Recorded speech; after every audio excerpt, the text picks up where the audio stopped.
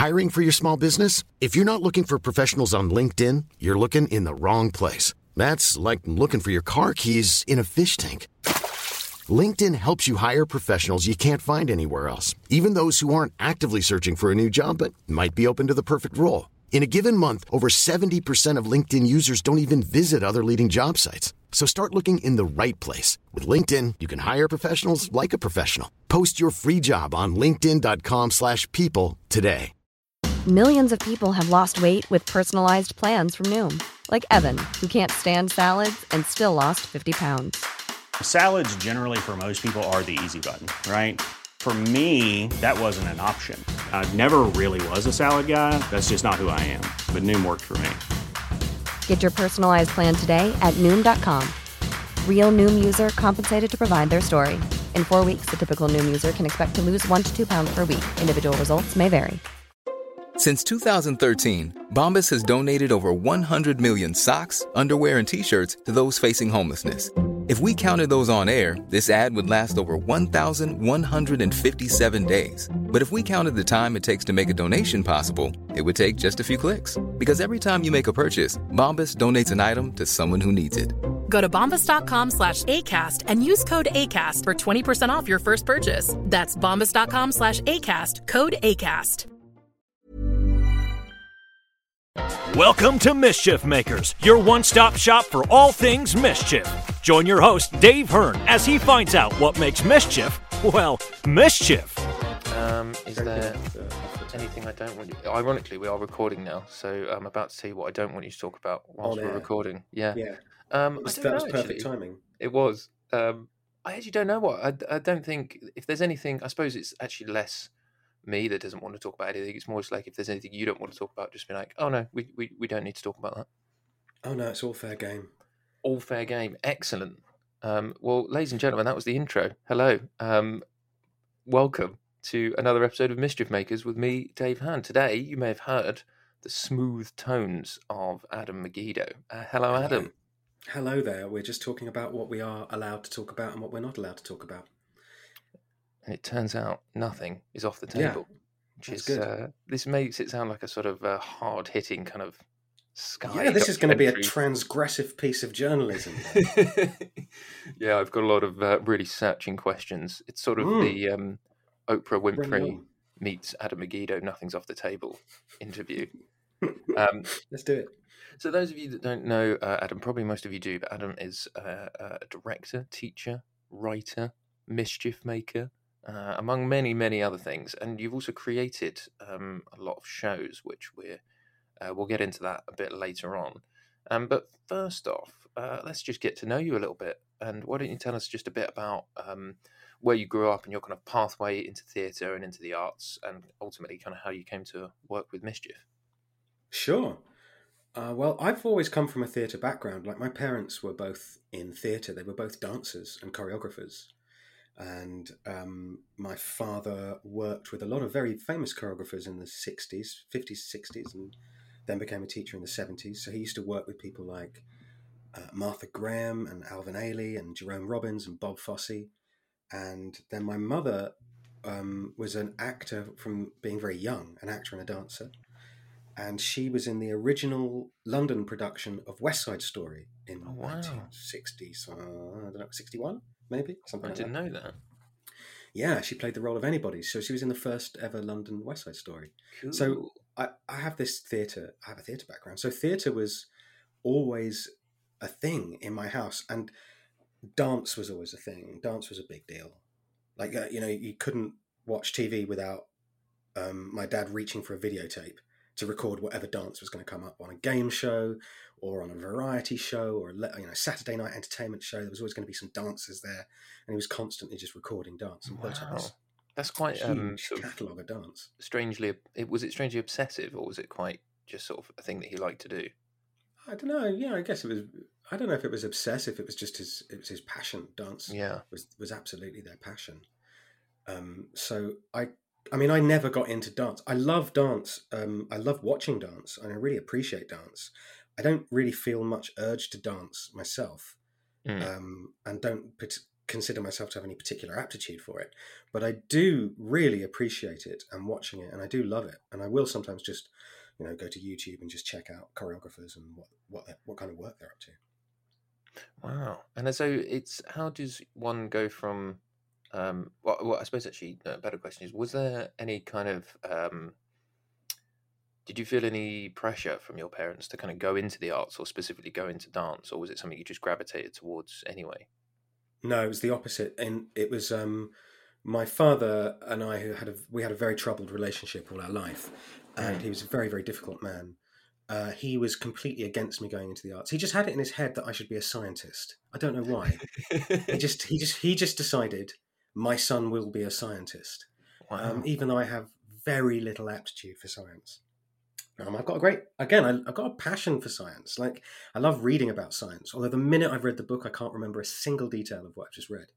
But I'm fascinated in like physics, quantum physics, and all that sort of stuff. Anyway, no, I was never going to be a scientist, and I was very lost. I was very lonely as a child, and I was very damaged as a child. And I found when I was kind of 16, I think 15, 16, I started getting into acting at school. And suddenly I felt here was a place where I could express myself, and people would suddenly notice me because I was sort of very shy and very introverted, painfully introverted. I still am very introverted and shy, but it was really intense when I was a teenager. And suddenly I was, this was like kind of coming alive or being reborn, really. And so I absolutely loved it, and I just got into it, and it was like, this is what I want to do. And when I said to my family that I was going to do this, my father a very dramatic man, burst into tears at the table and basically refused to talk to me for about 2 years. Wow. Yeah, because you were going into the arts. Yeah, I mean, we could speculate all day about why, but there's probably no point. It was just for whatever reasons, he was just devastated. I think he had this belief. He was a very strange man. Very strange man, and I think he believed that it was kind of part of this great curse that he lived under, that his life was cursed. He really did believe that. Oh, wow. And as a result... like a real curse? Yeah, or I a think sort of metaphorical curse? I think a real curse. I think he really believed he had been cursed. Oh, wow. And everything was a manifestation of it. So if, when I announced I'm going to be an actor, it was like, you see, I'm cursed. Sure. Yeah. He was a genuine solipsist, which is an extraordinary word. And for anyone who hasn't encountered a solipsist, the solipsist doesn't believe that anyone else really exists. They are the center of the universe. Oh, wow. So it's like an extreme form of narcissism. So what he believed that he was the center of the... we have to investigate this. So This is why I said, is there anything you don't want to talk about, Dave? No, this is why you said, no, is there anything you don't want to talk about, Adam? This is fascinating. What is sorry, I've lost it. Solipsist. Solipsism, yeah. It sounds like a sort of mollusk, a sort of like deep sea creature. Yeah, so that's maybe a good way to imagine it. He believed that other people didn't exist. Yes, he actually told me and my sister growing up that we didn't exist. Wow. How old were you when he told you that? We were just basically figments of his imagination. 10 or 11. Wow. That's quite fascinating. It's not a thing to tell kids. It's just not a thing to believe in. No. It's a pretty monstrous belief, to be honest. So in a way, like, you as children, did you believe that you were sort of there by his allowance? No, I never believed that. But, these were the sorts of things that would happen a lot in my childhood that were very damaging because you were around this sort of behaviour all the time. Quite sort of eccentric. I don't know, does eccentric disarm it too much, do you think? Yeah, I think there's a danger in... I think you're right. I think if you can justify a lot of bad behaviour by calling it eccentric, I think. But I think it explains why I suddenly kind of felt this awakening when I discovered theatre. It's like, oh my God, I can feel an identity forming. Albeit, falsely, as is often the case with actors. It's a fabrication. However, it felt like something good to go with, and suddenly I was expressing myself, and I was noticed. So it was I found something I was passionate about and had a flair for. So I really persisted with it. So in this idea of kind of being noticed, I suppose, do you think that extends from, did you feel that you were kind of in your father's shadow in a way, and that actually this was a way of stepping out of it? I don't know about being in his shadow, because I think I tried to extricate myself from his influence a lot earlier in life, because I realised it was not a safe environment to be in. But it was more just falling in love with something. It was just like having a passion for something, and something that spoke to me about a sense of self that felt good. And that was where it really all started. And I think most actors start with that kind of thing, from whatever level of often dysfunction. And I think at some point later in life as an actor or someone in the arts, you have to decide, hang on, am I still doing this for the same reasons as to why I started it? Sure. Yeah, like, because I definitely started when, yeah, I think I felt a bit lost, like I wasn't sure what I wanted to do with my life. And I remember just thinking, I quite like doing GCSE drama. I'll give that a go. So you're about the same sort of age, like 15, 16? Yeah. And I kind of did my first play, I guess, at like 17. And I don't know, I think I enjoyed it, but I was just quite like, it was sort of that I couldn't find anything else that I liked. And so I think there was something, I think it's the same, actually, I'm the same as you. I got to be actually even as part of a team, but also kind of the centre, to be noticed and to just kind of have, I guess it felt like a bit of control over those moments when you're performing. Right. Yes. Which And felt also really what you nice. just said about that balance between the ego and the individual and the group is really important. A strong sense of self, but also a strong sense of community. So do you think you're still doing it now for the same reasons that you started doing it? No, I don't think so. I think I do it now because I genuinely love the craft. Like I just love the process of writing and creating things. I like the group dynamic of working on a project together. I like seeing an idea through from its spark right through to its fruition and its final sharing with an audience. I love the dynamic of actor and audience, or performers and audience. I love that. Absolutely find it thrilling and exciting. So I find, it's I hope it's a lot less about myself and finding identity and ego reward. But actually, in many ways, it can be very ego bruising rather than rewarding. And I think I'm just constantly trying to get my ego out of the work and trying to just facilitate the work and be a channel for the work. And the work is what I love. There's a social aspect to it that I love as well. Working with people is exciting. Collaboration with the right group is exciting. An improv company that all thrive off each other is exciting. Yeah, I think you're right. Like, I think it's really interesting that sort of part about ego, actually, because it is quite.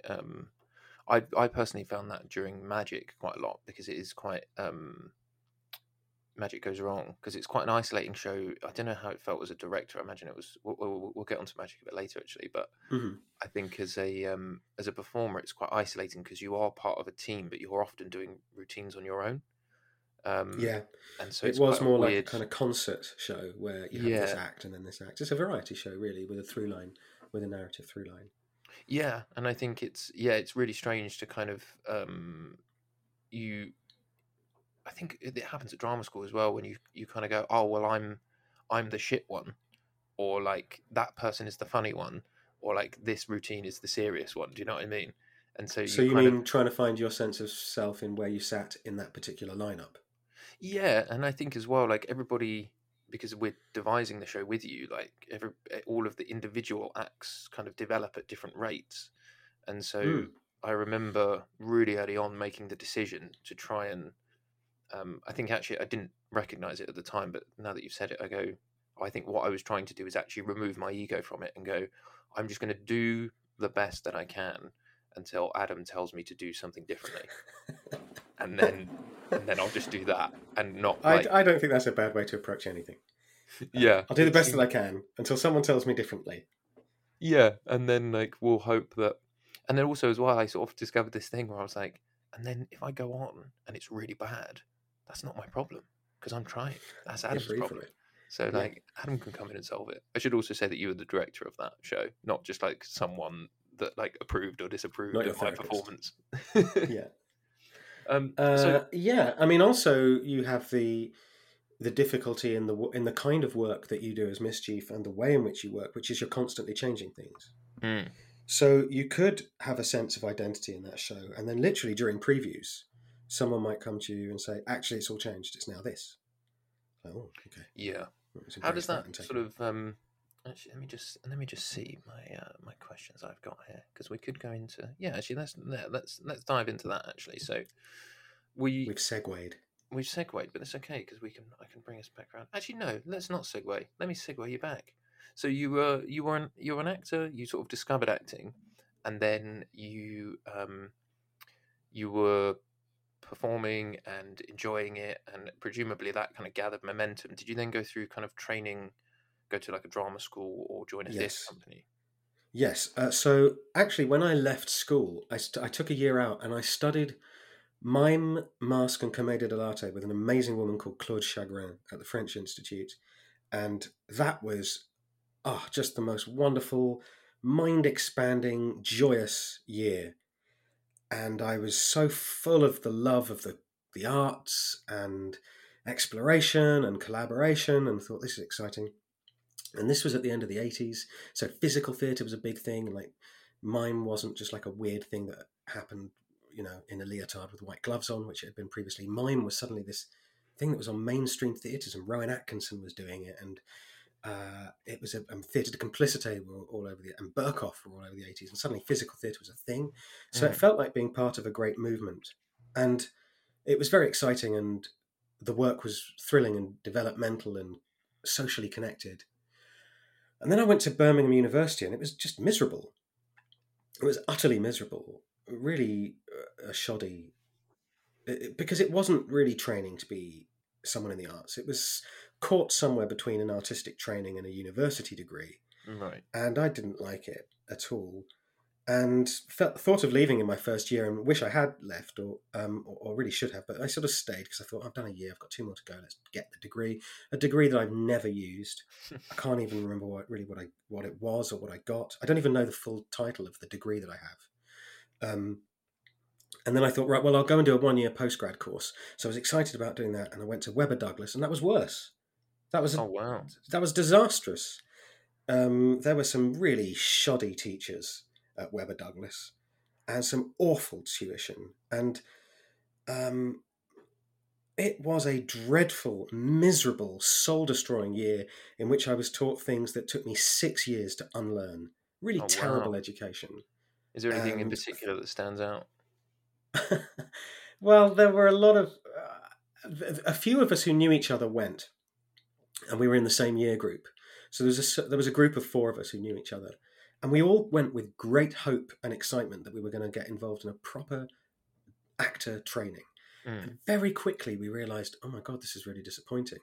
And I think we were quite vocal about it. So, but of course, rather than in any way listening to the argument, the school tried to just squash us.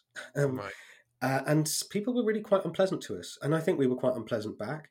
And we must have come in as a bunch of conceited young men and women, looking like a bunch of upstarts. But, I look back at it, and the truth is we were right. And the training in the main, don't get me wrong, there were a couple of very good teachers there. But in the main, the training was really staid and was not moving with the times and did nothing to develop the individual, and just was a bit like a factory line of, this is what you're going to do and this is how you're going to do it. And there was no sense of actually how to engage with that work. It was just being told what to do. So I was thrilled to get out, and I was thrilled when the school closed down. I thought it was a disaster. And so do you think, like, you have, now that you're a teacher, do you think you would have more sympathy for, if some younger students came in and was saying to you that maybe your training was outdated? Or do you... My God, I'd be shocked and listen. I would listen so carefully to everything they had to say, and I would be asking them so many questions and say, why, what's happened, where has that gone wrong? I would be so interested, although I'd be hurt, I imagine, but I would be really interested in the conversation. Yeah, it is a conversation. Teaching is a conversation. I've been teaching for 30 years, and it's a conversation. It's like when I wrote a book on improv, and I thought, oh, actually, this will be easy to write this book, because I know what I do. I'll just repeat what I do in class. It'll just be like writing down what I do in the classes over the last 15 years. Mhm. But it wasn't, because the book isn't a conversation. The class is a conversation. Teaching is. Book writing of that particular kind isn't. Improv Yeah, I Beyond suppose the it's Rules, more available in all good bookshops now. We'll do. We'll get a little like log line at the end. A little No, I'll banner. pitch repeatedly throughout so that Oh, very good. Just like because opportunity. people might not be listening at the end. I might have already put people off, Dave. Oh, that's true. So you've got to Yeah. get the book sales in when you can. Just like drop them in each new section. Improv Beyond Rules, published by Nick Holm. Beyond rules. And so, is that kind of why? Do you think that the teaching or the lack of that you got at Webber Douglas was what kind of pushed you into wanting to become a teacher yourself? I got into teaching from the age of 18 because I thought it was an environment where I could try out all the things that I wanted to do. And I was just so excited to share an idea that had been shared with me, with other people. And, you know, a lot of the time in the early days, I was teaching, just passing on information. But I think I was quite good at getting my head around the theory and the practice quite quickly and being able to pass that on. But it was much later in life when I realized a lot more about the processes of being a teacher, and that teaching is really fundamentally about revealing or encouraging someone else's development. You know, it's sort of unlocking, really. You don't need to be the person who knows the most in the room. I've always been thrilled when I've had a group of students where I get these incredibly bright students who are clearly more knowledgeable about certain areas than me. It's like, okay, great. How am I going to teach this person? Well, it doesn't mean that I have to know more than them, but it does mean that I have to facilitate their learning. Yeah, I think that's a really good way of looking at it, actually, because I think that was actually one of the things that I personally hated about kind of standard education in the world, is that you kind of go into a room and somebody who has like a degree in the subject that you're learning talks to you for an hour and a half a day and writes up on a board. You kind of copy everything down, and you don't. I don't know. You don't learn. You just remember things, and then there's no real way to kind of apply it in any kind of practical sense. And Absolutely, I think, like, learning. Yeah, that. Well, Sorry, Dave, go on. No, I think that. Well, yeah, what you're saying is that actually you're kind of going. Oh, you're sort of teaching someone to develop their skill and to develop how they want to develop, which I guess is kind of easier to do in the arts, but it sort of means that, yeah, you can treat everyone as an individual and not as a, like you said, like a kind of factory line. Yeah, absolutely, because there is no one definitive way of doing anything in the arts. You know, the concept that you just, this is the way to do it is madness. And one of the things you learn as you get out, and you must have learned this by now, Dave, is that no one really knows what they're doing. Oh, yeah. It's all, you know, there's a lot of smoke and mirrors. And everyone is sort of stumbling around trying to figure stuff out. And then occasionally you meet these people who have an exceptional understanding of theatre or theatre dynamics or production or, you know, technical skills, and they are to be valued. And then what you do is you stick with them and you ally yourselves with them and you learn from them. And the people who know the least tend to be the people who shout the most. That's very true. I think, yeah, because they've sort of either got something to prove, or they've at that stage of kind of going, oh, I don't quite know how to remove myself, my ego from the value of the production. And so, and it's hard. I think I'm still going through that process now of, particularly within Mischief, and, you know, because we've known each other for such a long time, it's quite easy to become quite hot or just to get a bit pissed off because you're so familiar with someone. And I find myself in the room now going, just having that little gateway of going, hold on, am I pissed off because Hen isn't accepting my idea? Am I actually angry at him, or am I just like pissed off that someone has just said no? And actually, I just need to kind of think about it. Do I actually believe that my joke or my idea is genuinely better for this moment or this production? Or am I actually just annoyed because someone's just said no? And like, it's that kind of thing of going, oh, if I can intellectualize it and rationalize it and go, oh no, I actually do really believe in this moment, and I'm gonna fight for it. Then you can respond in a more kind of palatable way, and you don't start an argument because you kind of go, here's my reasoning behind it. But if you're just like, well, hang on, then you kick off, then then you feel stupid because you're like, oh, I've just reacted because my pride was hurt. And it's a really difficult thing to learn.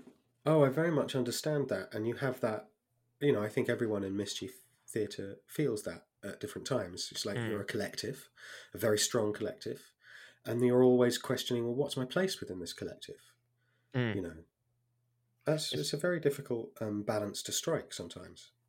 Yeah, I think it does become a challenge actually within the group. And it's something we've talked about quite a lot, which is why I think we've kind of kept going. We've had some, on the whole, I'd say, 99% of the time we're having a great time, but it's that 1% where you got to have a really uncomfortable conversation with a really good friend of yours. And without kind of going through those, you just create a group of, if you don't do that, you just create a group of people who were mates once and now are just stuck together. But actually now we're constantly evolving. It's like just working on a long-term relationship. It's that thing of you're just constantly evolving your relationship with that person. Because I mean, I'm 32 now, and I met Henry Lewis when I was 19. Mm-hmm. And so that was when I first met you. Actually, I'd have been 19, 20. And I feel like I'm a very different person now than I was then. And so to try and apply the same relationship that I do to like you or to Hen that I did when I was 19 would be silliness. All relationships take work, all of them. It's just when it comes to friendships, it looks like it's the easiest and the least work is being done. We coast a lot more in friendships, I think. But all relationships take work. And what you said there, I think, is really interesting, that there's the 1% of when you've got to have a difficult conversation. It's how you do that is the real measure of a company and a group of people. I think that's really important. Yeah, and I've had some of those awkward conversations with you guys in the past as well. It's like, I really have to say this, and you really have to say this to me, and we have to just say it. And then it's difficult. And my belief is always, well, I'd rather have that conversation, and then we can move forwards. And I've always tried very much to say, okay, this is a bit awkward, but let's say it and do it, and then we can move forward. Well, I think that's a testament as well, because we've worked, and by we I mean me and you and Mischief and you have worked on more than one project together, and I think that only comes from, if we do one project and it's a bit awkward or it's a bit difficult, and you go, well, actually it's this and this, and we go, well, actually it's this and this. The worst thing that can happen from that is that we both go, oh, okay, we just want different things from this relationship, so let's not do another project together. Or we both go, great, yeah, we can adapt and compromise and mould and create another great show together. And that only comes from that sort of bravery to kind of step forward and just say those, it's like that difficult 1% and just engage with it. Yeah, absolutely. Don't disengage from the 1% and ruin the 99. Yeah, there you go. That's today's line. Might be another time for a book plug just after that, I think. Yeah, it's called Improv Beyond Rules, a practical guide to narrative improvisation by Adam Megiddo. Very good. Doesn't discuss that 99-1 ratio at all, but you'll get other things out of it, I hope. Many other things. So you are kind of, I think some people might know this actually, but you are essentially one of the big reasons that Mischief exists, because of the training that we had with you at Lambda on the foundation course, with myself, Henry Lewis, Harry Kershaw, Mike Bodie, Josh Elliott, I think were all on. Well, yes, pretty much everyone at Mischief I've taught at some point at Lambda, either at the foundation course or on the 3-year training. So there was a shared love of improv, and I was kind of discovering improv as well around the same time that I think you were. So it's not like I spent 20 years doing improv and then taught you all improv. It was more like I had recently discovered improv, was bringing it into tuition, was bringing it into Lambda, and was trying to develop it as a subject that we could look at. I was excited by the possibility of what actors can get out of it and what we could do with it. And it was really thrilling to share all of that with all of you. And yeah, so what was your kind of experience of because you were the head of the foundation course, right, when I was there? Yeah, I started by kind of visiting Lambda, in my early 30s, when I didn't really know what I was doing, and I was kind of wandering around as a director, but not really directing, and sort of disenchanted with theatre a lot, and wasn't doing what I thought I wanted to do. I'd stopped being an actor. I was very confused. And then I started, just to make ends meet. It's like you do the rounds of like, oh, can I direct something here at a drama school? And I did some directing at LAMDA, and I really loved being at LAMDA. I loved the environment and I loved the students.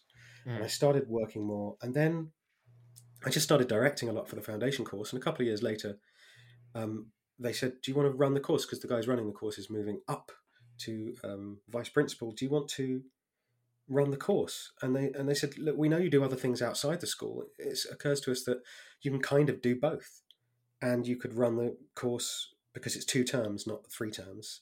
So you could kind of do 7 months, 8 months of the year with us, and then you can do your other projects the other time. And I thought, actually, I'd love to do that.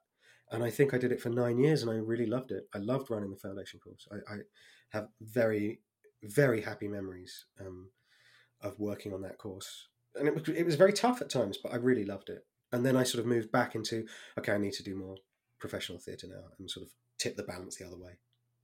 Yeah, because I seem to remember, I mean, the foundation course was my first experience of drama school. And I think I very, very quickly kind of became quite infatuated with LAMDA and the environment that was created there.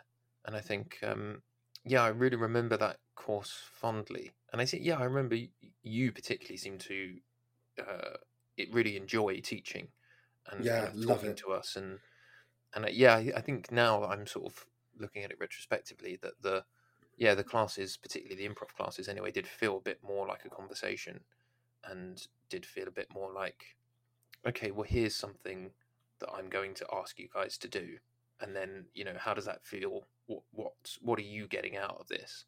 And actually it kind of gave us permission to sometimes be a bit like, well, I don't really know what I got out of that, to be honest. Yeah, and right. Like, you just be like, okay, that's fine.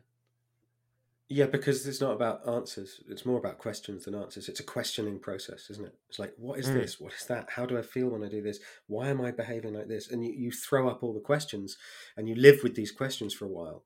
I mean, sometimes, of course, you get definitive points of technique. Of course, things like technique you need to learn. There are principles that you need to understand so that you can apply them for the rest of your life. But most of the time, it's a process of questioning. And you can sit with those questions for years, and the answers, or rather the inquiry, changes as you get older. So it's not like you've answered the questions emphatically and definitively. You keep asking yourself that question to keep yourself developing as an artist. Yeah, I think there's an obsession, particularly I had this, and I know a lot of younger students, particularly when I went to Rose Bruford, you are looking for that answer because you're looking for something that is, it doesn't evolve, it's definitive. This is how you do it. This is how I become a good actor. This is how I become a good improviser or a good comedian or a good singer or a good dancer. And I think it's really hard idea to bend your head around of just being like, oh no, you're just going to constantly develop.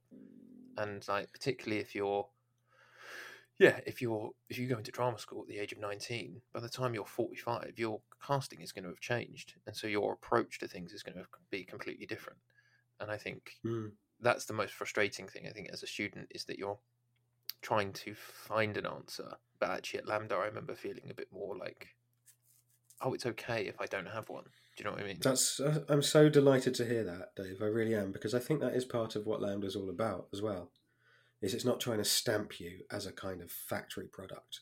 It's encouraging you to be part of an ensemble that is socially minded and full of inquiry. Yeah, it's that kind of inquisitive thing. And I think, that's actually why I'm really glad I did the 3 years at Rose Bruford, because I thought I definitely needed like military style acting training where it was like, here's the rules, here's this, learn this, do this. And my first year at Bruford, I think I had the opposite experience that you had at Webber Douglas, where I was there kind of, and Birmingham slightly as well, because I was kind of going, oh, I don't want to be here. This isn't where I want to be. This isn't good for me. And then literally 3-4 months in, I met the best friends of my life and just completely fell in love with the place. And it wasn't until I left after 3 years where I was like, oh yeah, that was exactly the place I needed to go. Because that's good, isn't it? It's wonderful. Yeah, it wasn't like the kind of big central London drama school. It was a little bit further out. We had a bit more space. They were a bit more a bit kind of less well known and kind of growing a bit more. And I was like, oh yeah, I actually had a really, really good time there. And it's not just about the training, because it's so easy to get wrapped up in that, I think, of just kind of going, well, this is my life now. I have to devote my entire life to being an actor. And you forget that there's other stuff outside the classroom and off stage. And you go, oh yeah, the other stuff is really important as well. Totally. That's really fantastic to hear. I'm glad you had such a good time there. Yeah, it was great. And it's one of those things, isn't it? Like, as soon as you do drama school, you're like, oh, I wish I could do it again because I could do it better this time. I know what I'm doing now.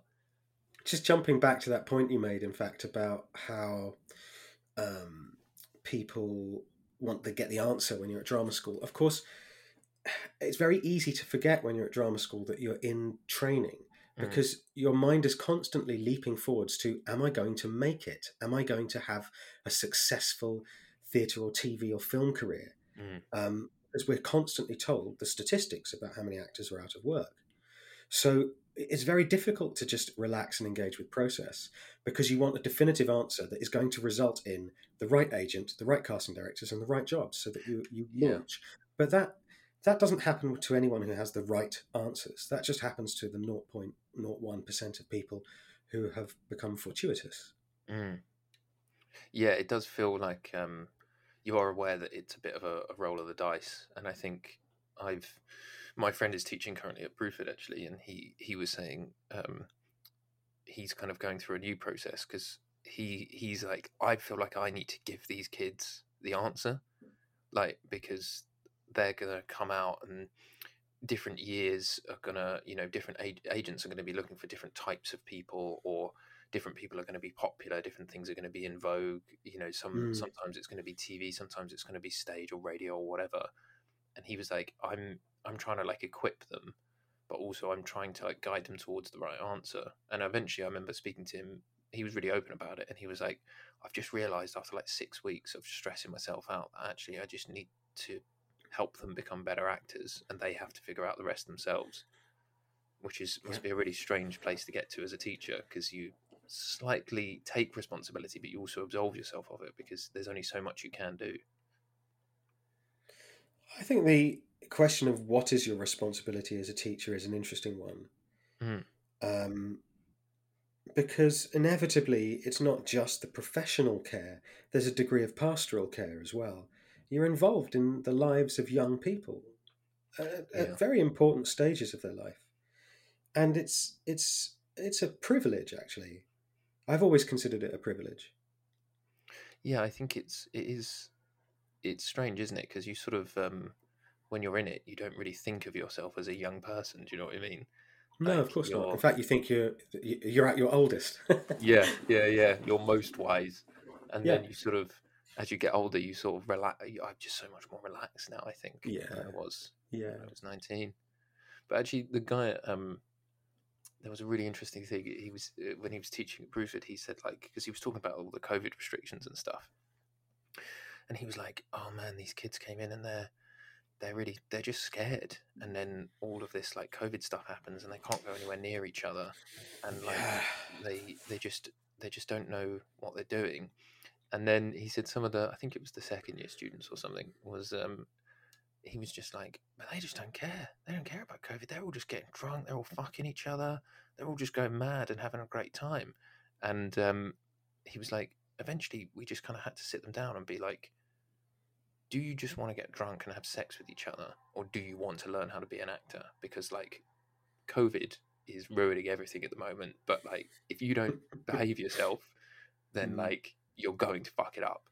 And like, that's really, I think the teachers got pushed to a point where they were just like, these rules are shit, but you have to abide by them or we just can't teach you. And it must be like a really crippling position for a teacher to be in, to sort of, that pastoral care of taking the role of a parent and being like, guys, we're going to have to punish you now if you don't start behaving, because otherwise like we can't teach you and you can't be here. And it must be really hard to kind of know where that line is before. It's difficult for everybody. I see exactly what you mean, and of course it's difficult for them, and I think it's difficult. It just throws up new difficulties for everyone. But I reckon students will always find a way to get drunk and have sex with each other, no matter what. That's kind of part of the deal. We lost you a bit there for a second. Oh, did you? Can you hear me now? I can hear you. I was just saying how I think students will always find a way to get drunk and have sex with each other, no matter what. Yes. Yeah. I think that is. You so can true. rely upon the student fraternity to do so. Even in a pandemic, they'll figure it out. Yeah, no matter what the conditions, you could be in a war zone and they'd still be doing it. As they should, to be fair. I feel like that is a big part of learning. I think so. And so you're a teacher. You're a teacher and directing, teaching and looking after kind of students and young people and stuff like that. But in terms of your growth into that part, at what point did you? So you came out of training. You came out of Webber Douglas, and you continued. Dave, I've lost you. Can you hear me? Because you've actually come out of the recording screen. So if you can hear me, we've been disconnected, and I'm now going to send you a text. I can hear you, though. This is exciting, isn't it? You can't hear me. How strange. Well, so I'm just kind of talking now to sort of cover this while I get a message from Adam. It's weird, because I feel like I'm maybe now on the broadcast on my own. And I feel like I'm on the broadcast kind on my own. Holding the entire broadcast together as a sort of weird, improvised one-man show. So you can hear me. You've just texted me you. that you can hear me. But I can't hear you, Dave. I can't hear you at all. You've disappeared. Okay. Shall we log off and log back in again? Is that possible? Yeah. You might have to text me your reply. Let's try that. Yes. All right. Okay, we're logging off. All right, we're back in. I think we had some sound issue there. Yeah, I was very pleased to hear that I didn't have to, keep the whole show alive as a one-man improv show. I was very tempted to text you, actually. Just carry on. Just carry on. We're live, Adam. Carry on. Just carry on. Please don't have any dead air. No. Just keep going until you bore yourself, and then I'll just cut around it. A quick 30 seconds. But yeah, I don't really edit it. So for the people listening, that's going to be like you going, I can't really hear you, and me going, well, I can't really hear you, and then it's just going to skip to me going, okay, welcome back. That is part of the experience. At least now everyone knows what happened, and we're all wiser for it. We know, and we can just keep doing this all day. If it keeps cutting out, let's not do it all day. That would be very stressful. And the rugby's on today, so busy man. But where was I skillfully manoeuvring us to? So we're kind of talking about improv and teaching. Oh, that's it. I want to talk a bit about Ken Campbell and about your kind of experience with him. So for our listeners who don't necessarily know who Ken Campbell is, could you just, if you can, he was quite an enigmatic man, I found. But could you give us a sort of rundown of who he was and what he meant to you? Yes, absolutely. Ken Campbell was known sort of infamously and notoriously throughout the 70s and sort of 60s and 70s, particularly as a kind of enfant terrible of British theatre. He was always called Great Theatre Maverick or Eccentric Maverick Genius. And he was responsible for some pretty groundbreaking theatre projects, including the launch of the Cottesloe Theatre at the National, the Illuminatus trilogy, which I think ran for about 9 hours or something like that.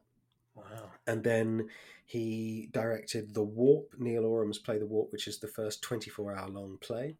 And so he had this reputation at sort of creating wild, extravagant theatrical experiences. And more than that, he was just a great... he really understood theatre dynamics, actor-audience relationship, comedy, how the whole thing worked. I don't think I've ever met anyone since who had his brain and had his insight. And I met him when I was in my 30s. You remember I was saying a bit earlier how I was kind of wandering around a bit lost because theatre wasn't satisfying me. I was a bit lost and I needed my kind of spiritual awakening, and it came from Ken. Because a friend of mine said, Ken Campbell's got hold of this squat in Archway. And he's doing classes in eccentric performing every Sunday. Why don't we go? And I went, I'm not going to go to some squat in Archway. Like, it's just the whole thing. I was so resistant to the whole idea. And my mate said, Adam, it's Ken Campbell.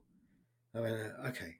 Because I was aware of Ken's work. He's known most famously, perhaps, as being Roger, the irritating guest in Fawlty Towers, the anniversary episode, which is an extraordinary performance he gives on screen in a hilarious half hour of comedy. And so he was this little, he was quite a big guy. He was like a troll. And he spoke like this. Everyone who knows Ken does an impression of him, he spoke like this. He was also notoriously aggressive towards actors at times and could fly off the handle into rages. And a lot of people would never work with him again. And a lot of people, when I said, "Oh, you're working with Ken," they kind of rolled their eyes like, how on earth do you cope with that? But I met Ken in the later years, in the last 5 years of his life. And he'd quit drinking. And he was less demonic, although the demons were still there. But I kind of reveled in the demonic energy, to be honest, anyway. And it was quite exciting to be around that sometimes. And anyway, I went to this squat in Archway, and within an hour, I realised I was home. It was like, yeah, this is where I want to be. And I went every week. And then when we were thrown out of the squat, I said, I'll find us another space and we'll carry on the work. And then I just started organising booking space for Ken and whoever wanted to turn up to just try stuff out. And Ken would just come in with a bunch of ideas. And some of them were genius, and some of them were utterly insane. And the first time we met, he sort of said, I want to spend some time doing Shakespeare. Like, could you make up Shakespeare, Adam? Do you reckon you could improvise it? I went, I don't know, I could try. And he went, yeah, but here's the thing. It's got to be better than the real thing, because I'm not certain that the real thing's all that good. Okay, I'll have a go. And then I tried it. Yeah, okay, you're in. You can do the show. Wow, is that where you sort of developed School of Night? Yes, because we did a gig at Shakespeare's Globe, an amazing, wonderful, wild night at Shakespeare's Globe Theatre in 2005, I think it was. And after that, we carried on with the Improv Shakespeare, and Ken was getting obsessed with this idea of the School of Night, which was a group of may or may not have existed as a group of philosophers, thinkers, artists, scientists and spies in Elizabethan England who met in secret. And there is a conspiracy theory that they actually wrote some or all of Shakespeare's plays, and Shakespeare was just the guy who got the credit for it. And so Ken loved this idea. He said, we could be the modern School of Night. And basically, if you pay us, we'll go to the Royal Court and we'll ask all the writers, if you pay us a little bit of money, we'll write the play for you. If you pay us a lot, we won't tell anyone that we did it. Did that work? No, I don't think anyone ever took us up on it. But we did 5 gigs at the Royal Court Theatre, which I remember fondly, where we just did madcap stuff. And that's when I started improvising as Harold Pinter, improvising Sondheim, and whatever else Ken just liked. He said, it's a winner when you do that. Get up and do that. And he'd sort of throw this stuff at me and other people in the company too. And a number of the people that I was working with at that time, we then said, let's go to Edinburgh next year, 2006, and do In Pursuit of Cardenio, which was our attempts over 10 nights to see if we could create Shakespeare's lost play Cardenio. Right. And after 4 nights with Ken, he went, nah, I'm bored of it. We've done it. So like, Ken, the show's called In Pursuit of Cardenio. People are coming to see that. He went, yeah, well, we've done it. We'll do something else. So we had to start doing something else. And he was sort of obsessing over this idea of the School of Night. Very much a serial enthusiast. He'd get obsessed with something for a year or two and then move on to something else. So he was obsessed with ventriloquism for a while. He was obsessed with Jackie Chan. And then he would move on to something else. So we met him in his School of Night phase. And a group of us formed this group called the School of Night, where we go around improvising Shakespeare. And it's a joyous thing to attempt and to revel in. To improvise in that kind of language. We improvise in iambic pentameter. We use all the wit and the wordplay, and we try and make it as good as Shakespeare, or as Ken wanted, better. Yeah, I think I've seen School of Night a few times, and it's always very, it's very impressive. The kind of acrobatics of it are really, really exciting. And I think that as a principle, because I suppose you could kind of just say improvise Shakespeare and everyone would kind of laugh and be like, oh, well, that's hard. But then I suppose if you're performing it with the philosophy that you're genuinely attempting to make it better, then hopefully you kind of create something very special. Yeah, this was always how I approached improv, which is let's grade up, not down. Because the general consensus about improv, particularly from people who didn't understand improv, which was most people, was like, improv, you can do anything because you're making it up, that's good enough. But no, if you're making it up, you're asking the audience to pay money for something that you're making up. it's got to be better. You've got to grade up. It's got to be as good as it can be. You can't use improv as an excuse for anything. All you're doing is you're shifting the audience's understanding of what the event is. So you're saying, we haven't planned this in advance. We're discovering it at the same time as you. That's really the fundamental philosophy about improv. And so an audience will watch and go, oh, you're discovering it at the same time. That changes my experience of it. But it doesn't mean you can get away with crappy acting or crappy work. The work has still got to be of a good quality. It's just that you're using improvisation to create it in the moment rather than going away and writing it. Yeah, that's very true, actually. And I think in all the work that I've done on improv and all the work I've done with you, I've never actually thought about it like that, of just kind of shifting the perspective of the audience and sort of engaging with that dynamic. Because I think we've always, or what I've always approached it as a kind of clown show of just saying you're kind of attempting something that is impossible. And so if you attempt it with genuine flair, genuine style, and genuine kind of truthful attack, it will either be brilliant or it will be funny. And I think that's what. Well, it's valiant, if nothing else. It's bold. Yeah, it's brave. It's dangerous. It means that you're taking a risk. You're putting yourself in the danger zone. It's a circus act. It's a high wire act. But actually, I don't think we ever do anything that's impossible. I think we do things that look impossible or seem, or you might think are impossible, but they're very possible. It's not that difficult to speak in iambic pentameter. You can train yourself to do it. I think anyone can train themselves to do it.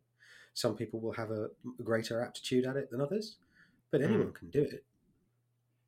I think as well, like with those kind of shows, I wonder if improv and School of Night and your other shows, Society of Strange and to some degree Showstopper as well, and I guess Mischief Movie Night, they occupy quite a niche landscape in a way in terms of the arts. And do you think it's fair to say that Ken tried to carve out a niche or to create things that were niche? No. Or is that just where he went to? No, he just did what he was interested in. I mean, he didn't really mind who followed him. I always think of Ken like a kind of pirate captain of a pirate ship, and he just went, who's up for being in the crew? And you didn't need any credentials. You just needed to want to be on the ship. That was enough. And if he had you on the ship, he'd say, right, who have I got?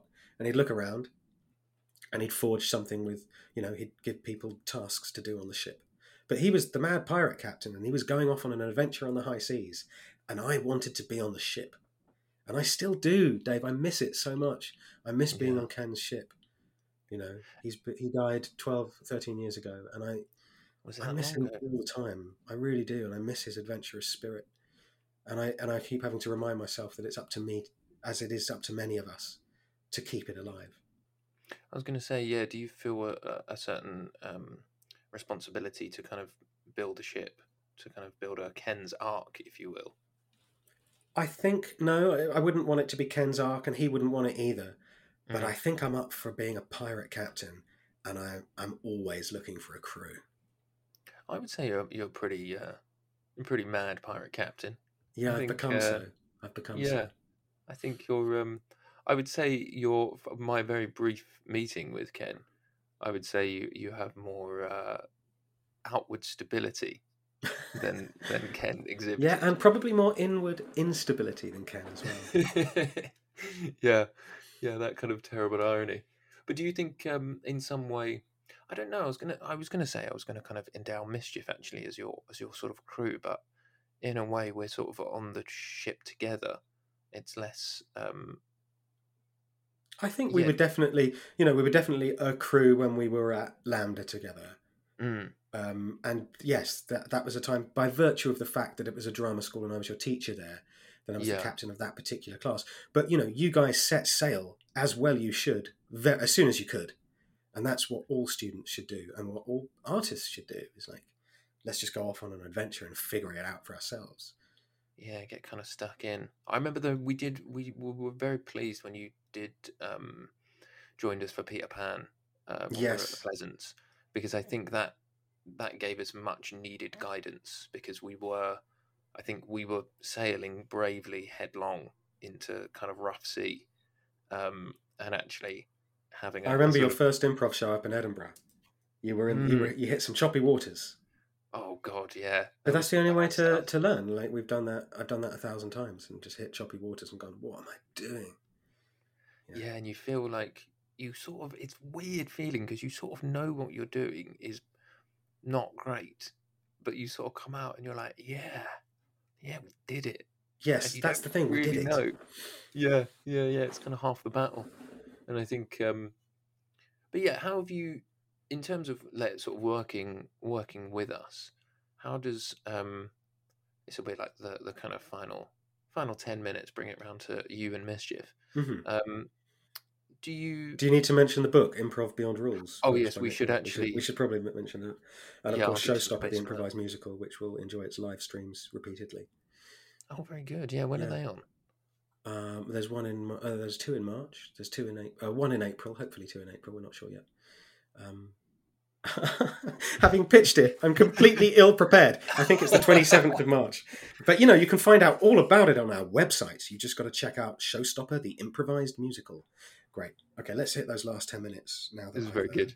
Now that I've pitched myself into a corner. So how do you find? Okay, so I've got a few things. So first of all, actually, like how as a kind of director separate from Mischief, how do you manage a cast? Like you're coming into Mischief, you've got a cast that already knows each other really well and has already written this play and has already cast it themselves. How is it as a director kind of coming into that? Well, broadly speaking, and this is very broad, let's say you've got 2 types of directors. You've got the director that has a methodology and comes in and imposes their methodology on the group. And then you have the other director, which is going to adjust and adapt to what is there. And I'm definitely the latter. I will adapt and adjust to the group. Every single show is unique and completely different, and each group of people are different. And even if you're doing the same play, like I've directed Midsummer Night's Dream, I think 7 times, and every time I do it, it's completely different. It's a different voyage of discovery, and it's a different journey, and I'm working with different people in a different theatre, in a different space, with a different concept. So it's about the alchemy of the people. So when I'm working with you lot, it's different because you are very often still writing the play or still forging it, still creating it as you're trying to get it up into production as well. So there's a push-pull between allowing you the maximum creativity that you can all possibly have, but also the very realistic demands of, well, we have to tell the production team this because they've got to make it and we've got to get it there in time so you can physically have it. And I think there was never such an example of that being at its maximum tension, if you like. And I don't mean unpleasant tension. I mean like the push-pull of it. In Magic Goes Wrong. Yeah. Because it wasn't just that you could say, oh, let's have this new prop. It's a magic trick, so it needs development time and it needs construction time, and the magicians need to work with it.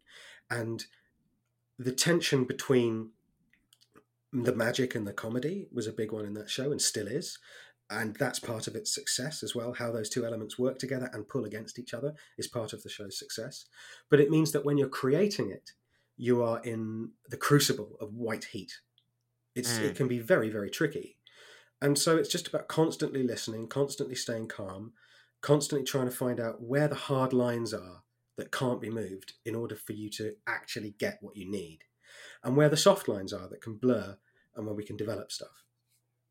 And that's a tricky process on any show. And it's intensely tricky on some of your shows because you're doing them at such a high level, often at high speed. You're very lucky to have such a terrific producer in Kenny Wax, who is so enthused by your processes that he will allow you all to experiment a great deal. And he knows that that's part of the reason of your success. So he permits that and allows that, where other producers would not allow that, But of course, he has to then take the flack of something that is changing all the time. He has to absorb that as well as producer. And I think he manages it and balances it extremely well. Yeah, I think we are really lucky with Kenny and Mark because Mark is just a wonderful madman. He's and your I know talisman. he also, he really is the talisman, and he does listen to all of these podcasts, so he is going to be absolutely mortified. Sorry, Mark, I know you hate being mentioned. but he is important. But he is brilliant, and he has been mentioned. You have been named, and what's the opposite of shame? Celebrated. You have been named, but I don't think he enjoys it, so we should move on. We should. Much as we love him. And so, yeah, actually, with that, I guess, I mean, I would call it stress because we're talking about that tension. But yeah, within a show like Magic, and as a kind of director, how do you handle those changes? Because I know, for example, a lot of our shows, the rehearsal stage for a lot of shows feels like we're rehearsing it to a point of as near perfection as we can get, as where I think for our shows, rehearsals feel like it's just, this is all theory, and actually the real work begins when we open the show and it's previews, because the audience are kind of the best directors, because they're going to tell us what's funny and tell us what doesn't work. But then also for you, we're coming to you after day 1 or 2 and going, right, here's a huge rewrite, we need to retech this, we're going to cut this, we're going to change this, we're going to add this in. And actually, yeah, how do you cope with that as a director? Is there part of you that's like excited by that, or a part that's you're just trying to manage expectations? The pressures come from the limitations of space and time. You've only got so many hours you can be in the theatre. There are only so many hours you can call upon people in terms of their contracts, and everyone plays with really good faith to make it work. But at the same time, there are only so many hours in the day. So I've always felt it was like a triage system where you look at what is most important, make those changes first. And, it's frustrating because inevitably there's more changes and development that wants to be done than there is time in which to do it. And it's horrible to have to say, no, we can't do that right now, because we want you to have everything that you want to have. But sometimes it's just not possible, and you go, right, that has to wait till later. It has to wait till later. And sometimes you don't get to later because, with Magic, we went into a very, very tough schedule straight away over Christmas. So there wasn't time to go and make some of the smaller changes that we wanted to make. So it was like, okay, let's make the big changes. And then the rest you're going to learn as you do it. The rest you can adapt and change as you do it. Obviously, you're not going to make massive script changes without them being rehearsed in. But there are certain changes that you can make, and certain, really in terms of your audience-actor dynamic.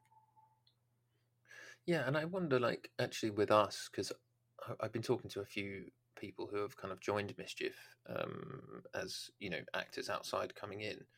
And I think there are certain small things that people like myself and other guys in Mischief and the kind of original crew certainly feel like we have the authority to make those kind of choices. And then come to you and say, oh, are you watching tonight? By the way, I'm just going to try this, this, and this. Just let me know what you think. And then afterwards you go, yep, that's great, keep it, go back to what you had, or do that. And actually you kind of have, I wonder if there's a joy in that, of going, okay, great, the actors are kind of self-managing those smaller things that you don't necessarily have time to like dedicate to rehearsal. Or is it actually quite frustrating where it's like you've got these bunch of individuals who are just kind of manipulating and changing things as they see fit? No, I think, as we always, because we love the work you do, and I say we, I mean generally, I think I'm speaking on behalf of a creative team who are working for you. We always want you to have what you want, and we love seeing you happy with the work that you're doing. So it's always going to be frustrating if we feel that you're not getting to what it is you want to change. And we're always just trying our best to get there. That's where the frustration is. The joy, I think, is seeing you discover in the moment live what it is that you really want to do. That's thrilling, because that's where it should live. That's what theatre is meant to be about, is that live connection between the artists and the audience, the performers and the audience, and celebrating the audience and making them feel like it made a difference they were there that night or that matinee. Yeah. And here we are talking in the pandemic where we are craving that dynamic. We're craving to get back out to the theatres, and audiences are craving it too. And oh, what a glorious day it will be, hopefully soon, when we can all share that again. Because that's what it's all about. So seeing you revel in that has always been my thrill. Yeah, and you've made me kind of really miss theatre now. Not that it wasn't before, but now I'm just like, oh yeah, I just want to get back. Yeah, I mean, actors are notorious at complaining about things. I hope that it will end a culture of complaint that does not befit them. No, we'll just immediately get a job and then be like, ugh. Yeah, I wonder how soon it'll be before people moan about stuff again. We've gone over by 5 minutes. Oh, my sandwich is like soggy. The tea's gone cold. And we'll be moaning about stuff. We do love it. I think this is a good place to bring us to a close. But before we do... I should pitch my book, shouldn't I? I don't think I Exactly. mentioned it. Improv Beyond Rules, Practical Handbook. I can't even remember what it's called. Practical Guide to Narrative Improvisation, Nick Hearn Books. And Showstopper, the Improvised Musical. Very good, and you'll be live streaming, but you can. What's your Twitter? Can you kind of get all the information on that? Just go. The website will have absolutely everything that you need. Theshowstoppers.org. I think I've done the old website address. I don't know what I'm doing half the time, Dave. I think if you should have learned that by this interview. Just Google Showstopper. Showstopper the Improvised Musical. It's so easy to find, and just get all the details. And you'll be fine. Ladies and gentlemen, thank you very much for listening. It's nice to talk to you, Dave. Thank you. Is that your phone? What perfect timing? No, not my phone at all. It must be your phone or a phantom phone. Hold on, let me see. Wait, is that mine? It's not mine. Oh yeah, it is in my flat. Yeah. That's really exciting. Well, I better go and get that. Adam, thanks so much for taking the time to talk to us. And, thank you. Ladies and gentlemen, keep making mischief. Just someone saying hello. Imagine the softest sheets you've ever felt. Now imagine them getting even softer over time. That's what you'll feel with Boll & Branch's organic cotton sheets. In a recent customer survey, 96% replied that Boll & Branch sheets get softer with every wash. Start getting your best night's sleep in these sheets that get softer and softer for years to come. Try their sheets with a 30-night guarantee. Plus, get 15% off your first order at BollandBranch.com. Code BUTTERY. Exclusions apply. See site for details. Hey, it's Paige DeSorbo from Giggly Squad. High quality fashion without the price tag. Say hello to Quince. I'm snagging high-end essentials like cozy cashmere sweaters, sleek leather jackets, fine jewelry, and so much more. With Quince being 50 to 80% less than similar brands. And they partner with factories that prioritize safe, ethical, and responsible manufacturing. I love that. Luxury quality within reach. Go to quince.com/style to get free shipping and 365-day returns on your next order. Quince.com/style. Planning for your next trip? Elevate your travel style with Quince. Quince has all the jet-setting essentials you'll want for your next getaway, like European linen, premium luggage options, buttery soft Italian leather bags, and so much more. And is all priced at 50 to 80% less than similar brands. Plus, Quince only works with factories that use safe and ethical manufacturing practices. Pack your bags with high-quality essentials you'll be wearing for vacations to come with Quince. Go to quince.com/pack for free shipping and 365-day returns.